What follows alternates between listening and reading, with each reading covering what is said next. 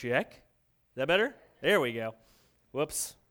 So anyway, their gifts aren't great, and that's okay. I'm not a monster, by the way. I'm kind of joking about this because even though the quality of their artwork is not great, it's still meaningful, right? James brought home something the other day that he made at school for Mother's Day, and all the words are spelled wrong and stuff on it. But Abby's reading it, and she's like tearing up, reading this thing it's laminated, and he as she is reading it, and the thing is, Abby's not one to keep all the stuff.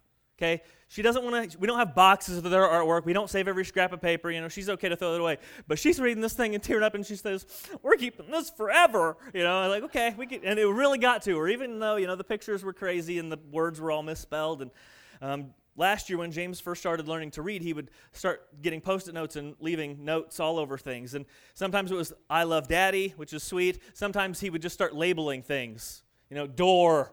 The bookshelf that I used for a nightstand, it was Bushelf, B-U-S-H-E-L-F, Bushelf. And I was like, okay, it's a bookshelf. And so even though they're like all crumpled and they're misspelled, I kept them, because the quality doesn't necessarily mean everything about those little pieces of art. And then the flip side is true. If you've ever gotten a really nice Christmas card from a company whose services you use, you get it in the mail, and you're like, ooh, this is a really nice Christmas card. I can't wait to see who it's from. And you open it up, and you're like, oh, it's from my insurance company. And you throw it in the trash, right? And it's a beautiful card, but who it's from, there's no heart behind this. There's no love behind this. It's a form thing. They just stuck my address on this card. They didn't care, and so we toss it. But we get these beautiful cards that don't mean anything, and we get these sloppy, crinkly, haphazardly done pieces of art from our kids, and they mean the world to us. And it's interesting how that can work. And so today we're going to kind of talk about something like that. Last week we began a series called What Would Jesus Undo? Not what would Jesus do, but what would Jesus undo? Because I believe that there are certain attitudes and perspectives and maybe even practices or mindsets that have wound their way into our lives as Christians, wound their way into how we live as a church family. And these are things that aren't supposed to be there. Attitudes, beliefs, that if Jesus could, he would reach in and just rip those right out of our minds. They are not meant to be there. And so this series is kind of about the fact that I think Jesus, in certain areas, wants to perform some spiritual amputations in our life to cut out things that aren't supposed to be there. And this week, we're going to talk about something that it can be a tricky subject to talk about in church. It's a thing that people get sensitive sometimes when we talk about the subject, but here it is. Hollow worship.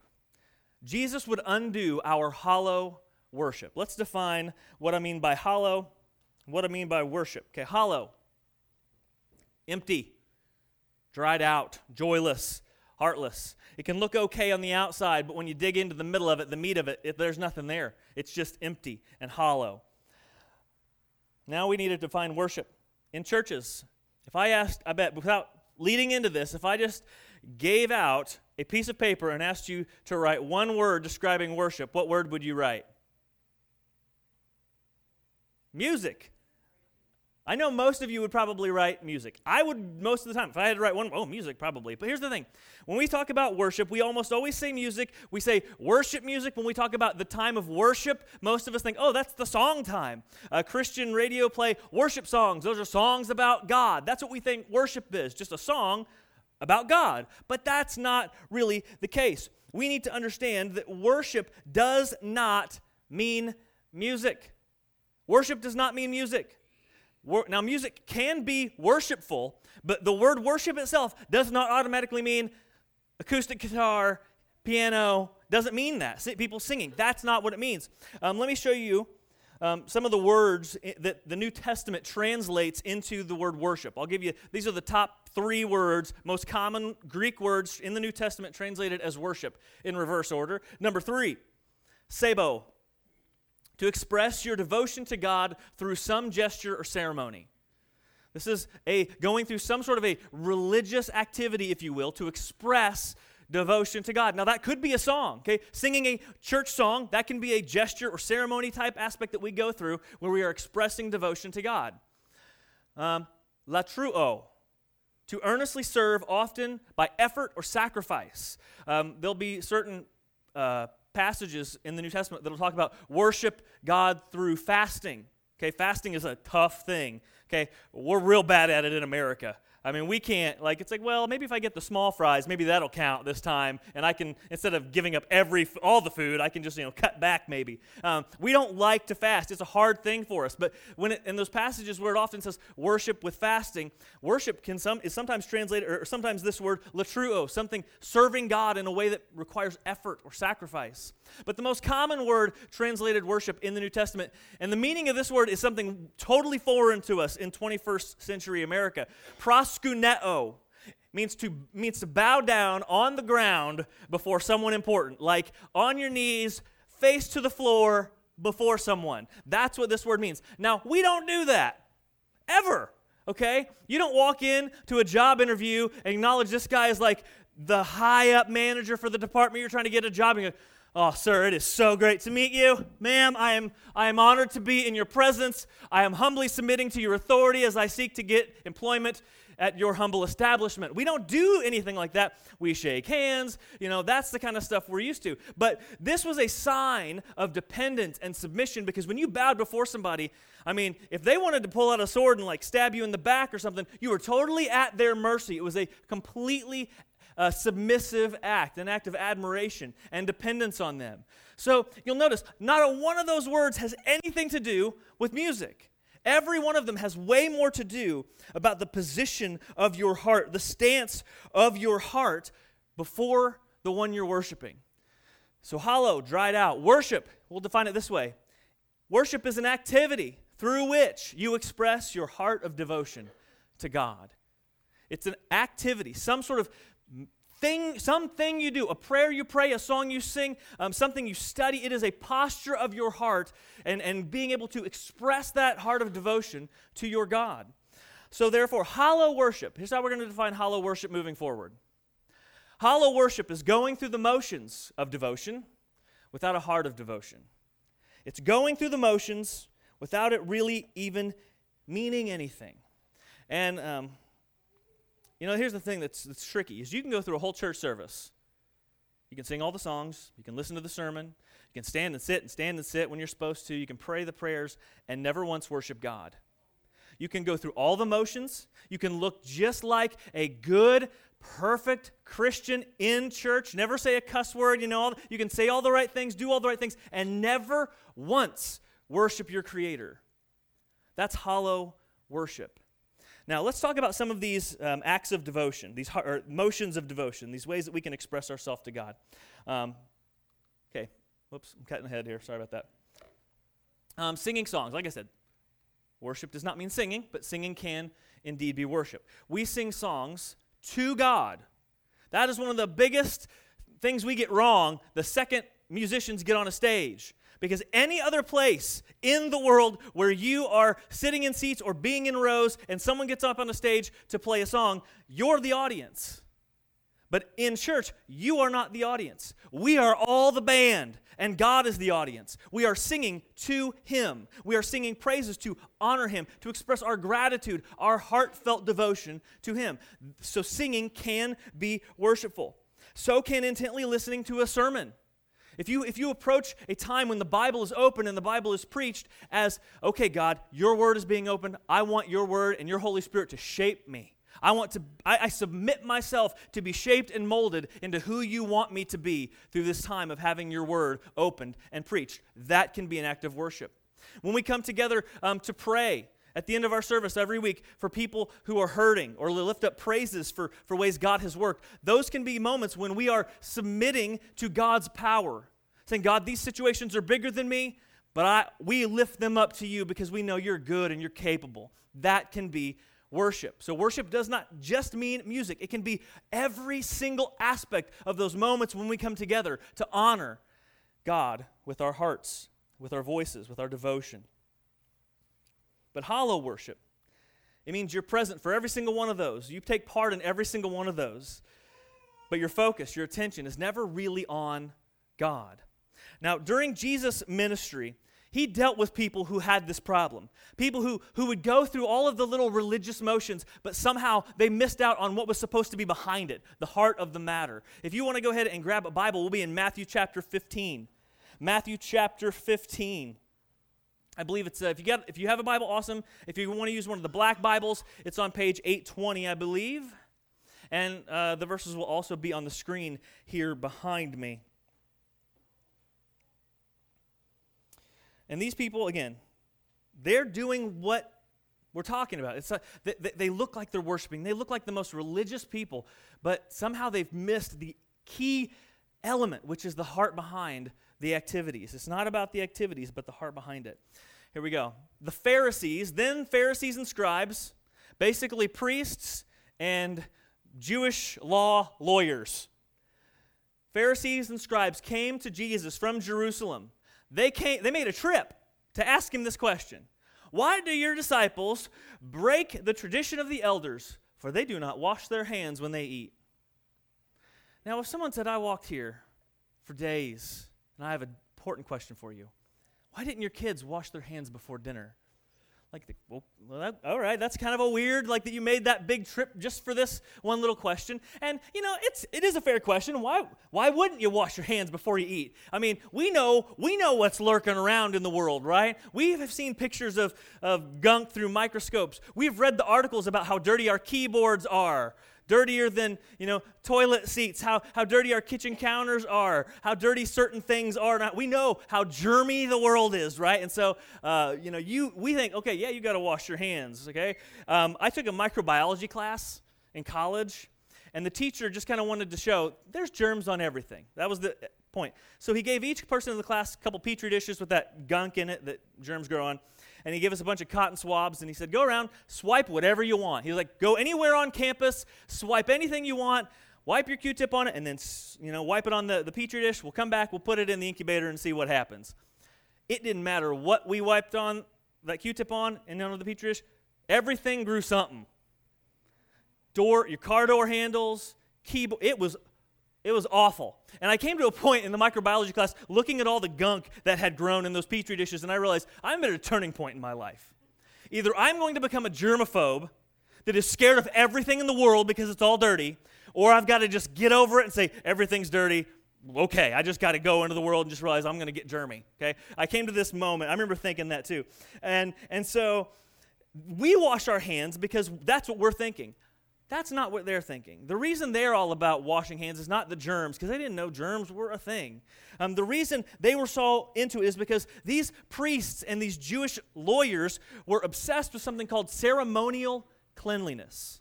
Ceremonial cleanliness. To the devout Jew, there was two categories of everything, clean and unclean.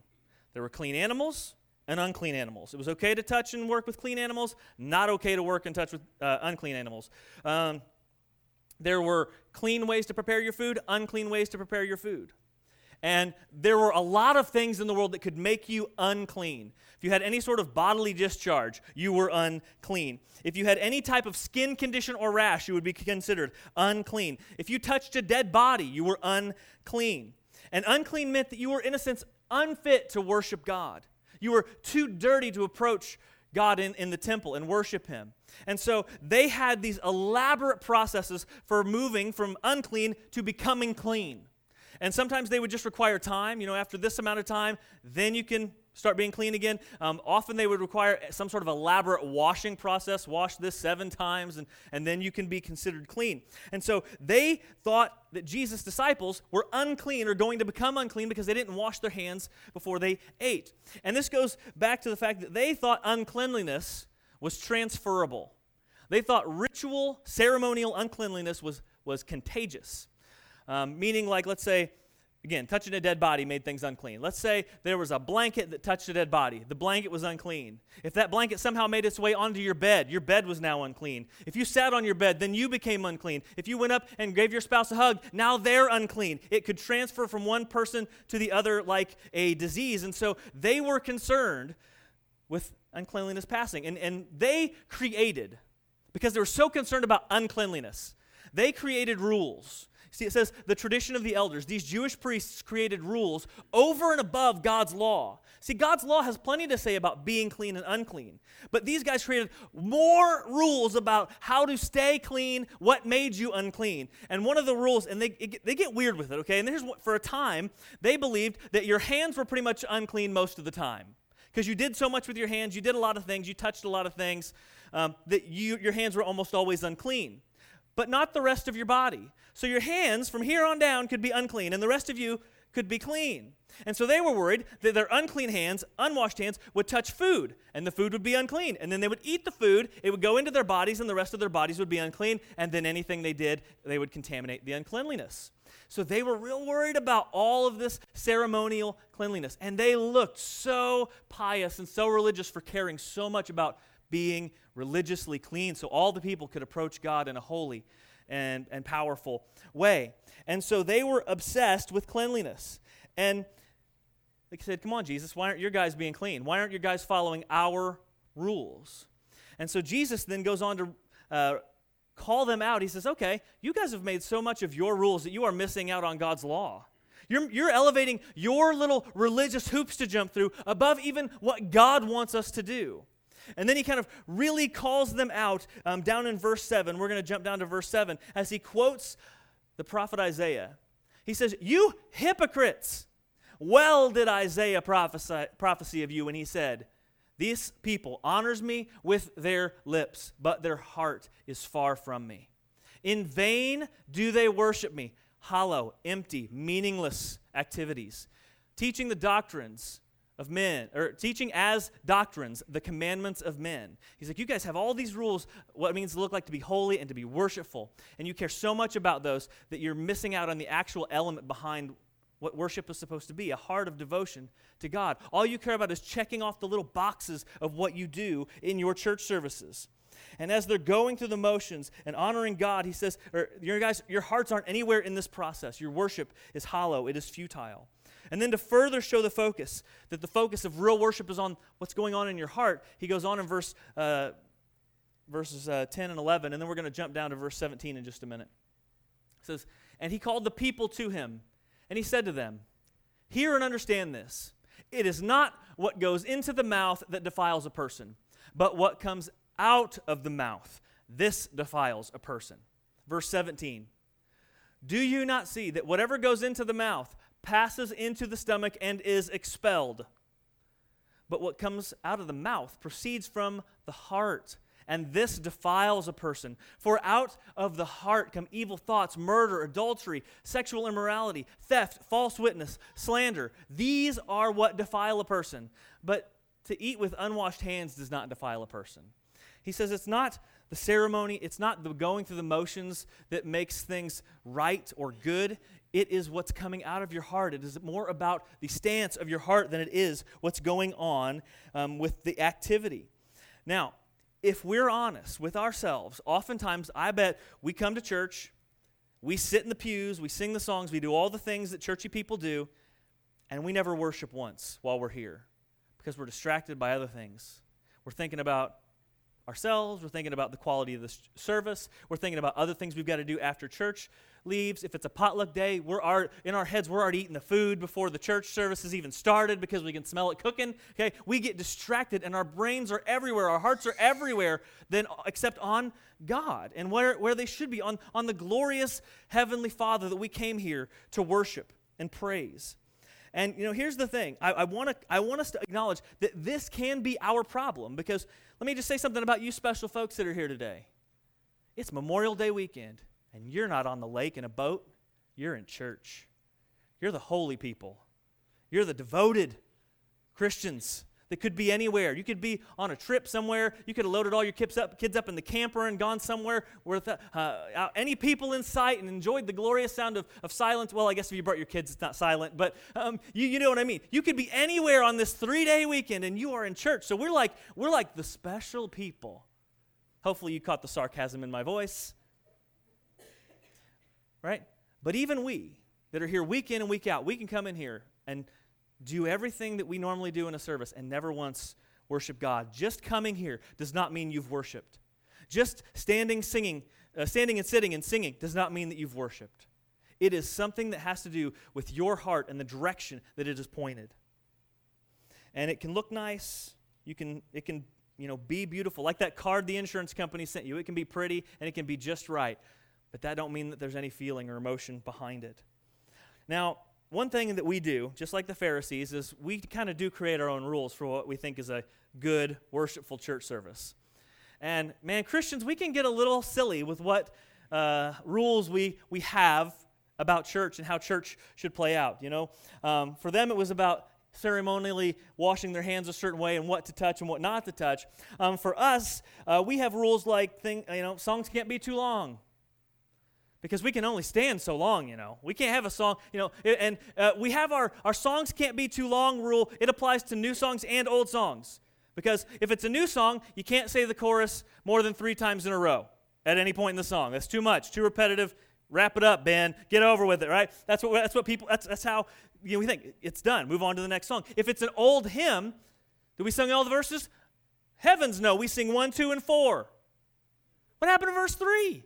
It's too long. You can't do all 4 verses. That's insane. We can't do 2. That's a little too short. 1, 2, and 4, though. Perfect, okay? Poor verse 3. For those of you that have 4 kids, is that how you treat your 3rd kid? We bought presents for 3 of them, but you couldn't do 4. It'd take too long. Another rule we have is sermons need to be captivating. They need to be entertaining. They need to be funny enough to keep my attention, but not too funny, because this is church, not a comedy club. We have rules about standing and sitting. We can only stand and sit so many times because, again, we're at church, not at the gym. We're not here to work out. We're here to worship God. I've heard people say, sometimes we've had people come forward for communion. I've heard people say, you have to pass communion. You can't make people come get it. That's not church. Okay, that's a weird rule, but sure, why not? You can come to church in a t-shirt, but if you wear shorts, you're a heathen. Because arm hair is godly and leg hair is gross. And if a man walks into church with shoes that reveal his toes, then he might as well have a sign on his head that says sinner. Because who wants to look at that? It's gross. And the real problem with our made-up church rules is that we don't broadcast them. We don't get together in a committee and officially, stamp them out. We make them up in our heads and in our hearts. And if somebody breaks our rules, we're mad about it. We get upset about it. We can't worship. But when all of us do this individually, we've got a lot of competing rules. Some churches, you go into them and it's like, no, we got to be lighthearted because God is joyous and He put a joyful song in our hearts. Other churches you go into and it's be quiet, be serious, be reverent, because the only way you can worship God is through serious reverence. Don't look up, look down. You're sad, you're upset, you're reverent, you're repentant, you look down. That's rules. And different people, different Christians have different rules for what it means to worship Christ. And if somebody gets it wrong, then you're breaking my rule. We've had people who were used to a more liturgical background come to our church, and this just felt like a crazy, ruleless hoedown to them. I mean, it was anarchy in their hearts. They couldn't stand that we didn't have, straight, verse 1, 2, 4, a few hymns, some liturgical readings, a quick short sermon, and out the door. They wanted that order, that very liturgical service. Some churches, you got to sing a new song. You can't sing old songs. It's got to be a new song. If you do throw in an old song, we got to totally rewrite it so that it's new. Some churches you go into, if that song's not 500 years old, it might as well be rock and roll and it don't belong in church. That's just, we have these rules. And they don't always line up. They aren't scriptural. They're just things that we've acquired through preference, through taste. And we keep them. And when we walk into churches, we come with our list of rules. And if myself, Ben, or anybody else that's in here doesn't follow the rules, then we can't worship because they're not jumping through the right religious hoops. They're not going through things in the right, proper, godly order.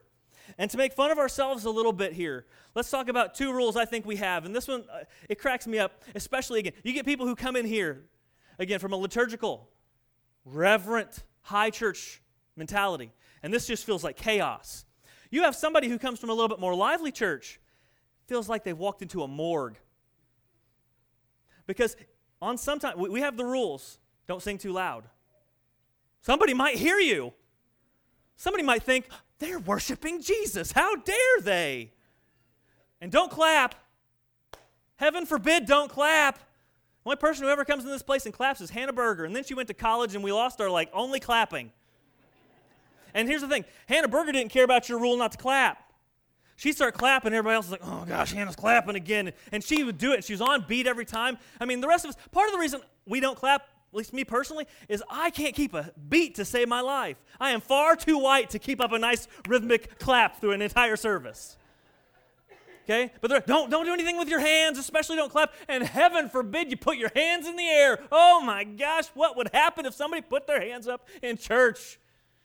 Somebody might think we're Pentecostal in here. It'd be horrible. We can't have that, And so we have these rules. And let's just be honest. If somebody came in, if I came up on church during a song time, and I just took a picture of the room, and then I took that picture and gave it to somebody who had no experience in church, they might think this was a group of people sitting through a seminar and using spreadsheets for tax purposes, rather than people who are supposed to be worshiping the God of the universe.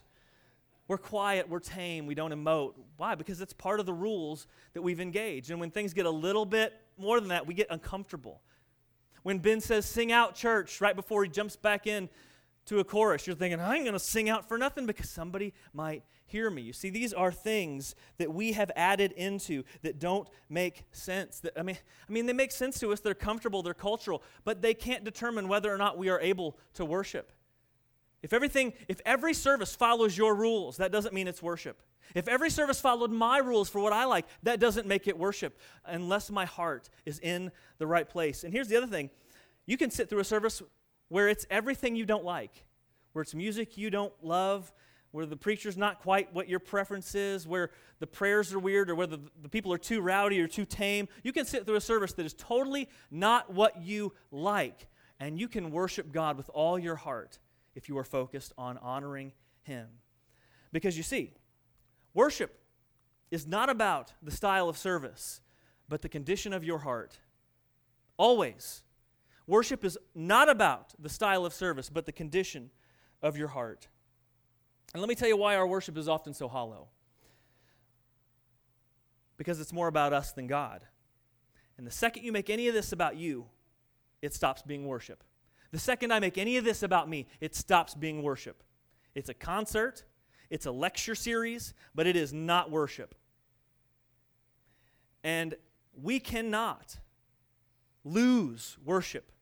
It is an essential part of who we are called to be, of followers of Jesus. We are meant to be people who have an emotional, heartfelt adoration for our Father, where we look to Him. And that doesn't mean we have to get crazy, okay? Don't bring a tambourine and start banging it in the pews. That'd weird everybody out. I'm not saying we have to go over the top crazy, okay? We can still be tame a little bit to our comfort, but your heart has got to be pouring out to God. That is what we were meant to do. That is why He put us here. And the second it becomes about us, it stops being that. It stops being worship. We can take all our activities, all the songs, and suck all the worship and religious and spiritual meaning out of it. When it's about us, we'll get into arguments about preference, taste, style, music volume, clothing appropriateness. We'll get into fights about all of that stuff. When it is about us, we will become self-conscious as we sit through church. Well, we won't sing too loud because somebody might hear me.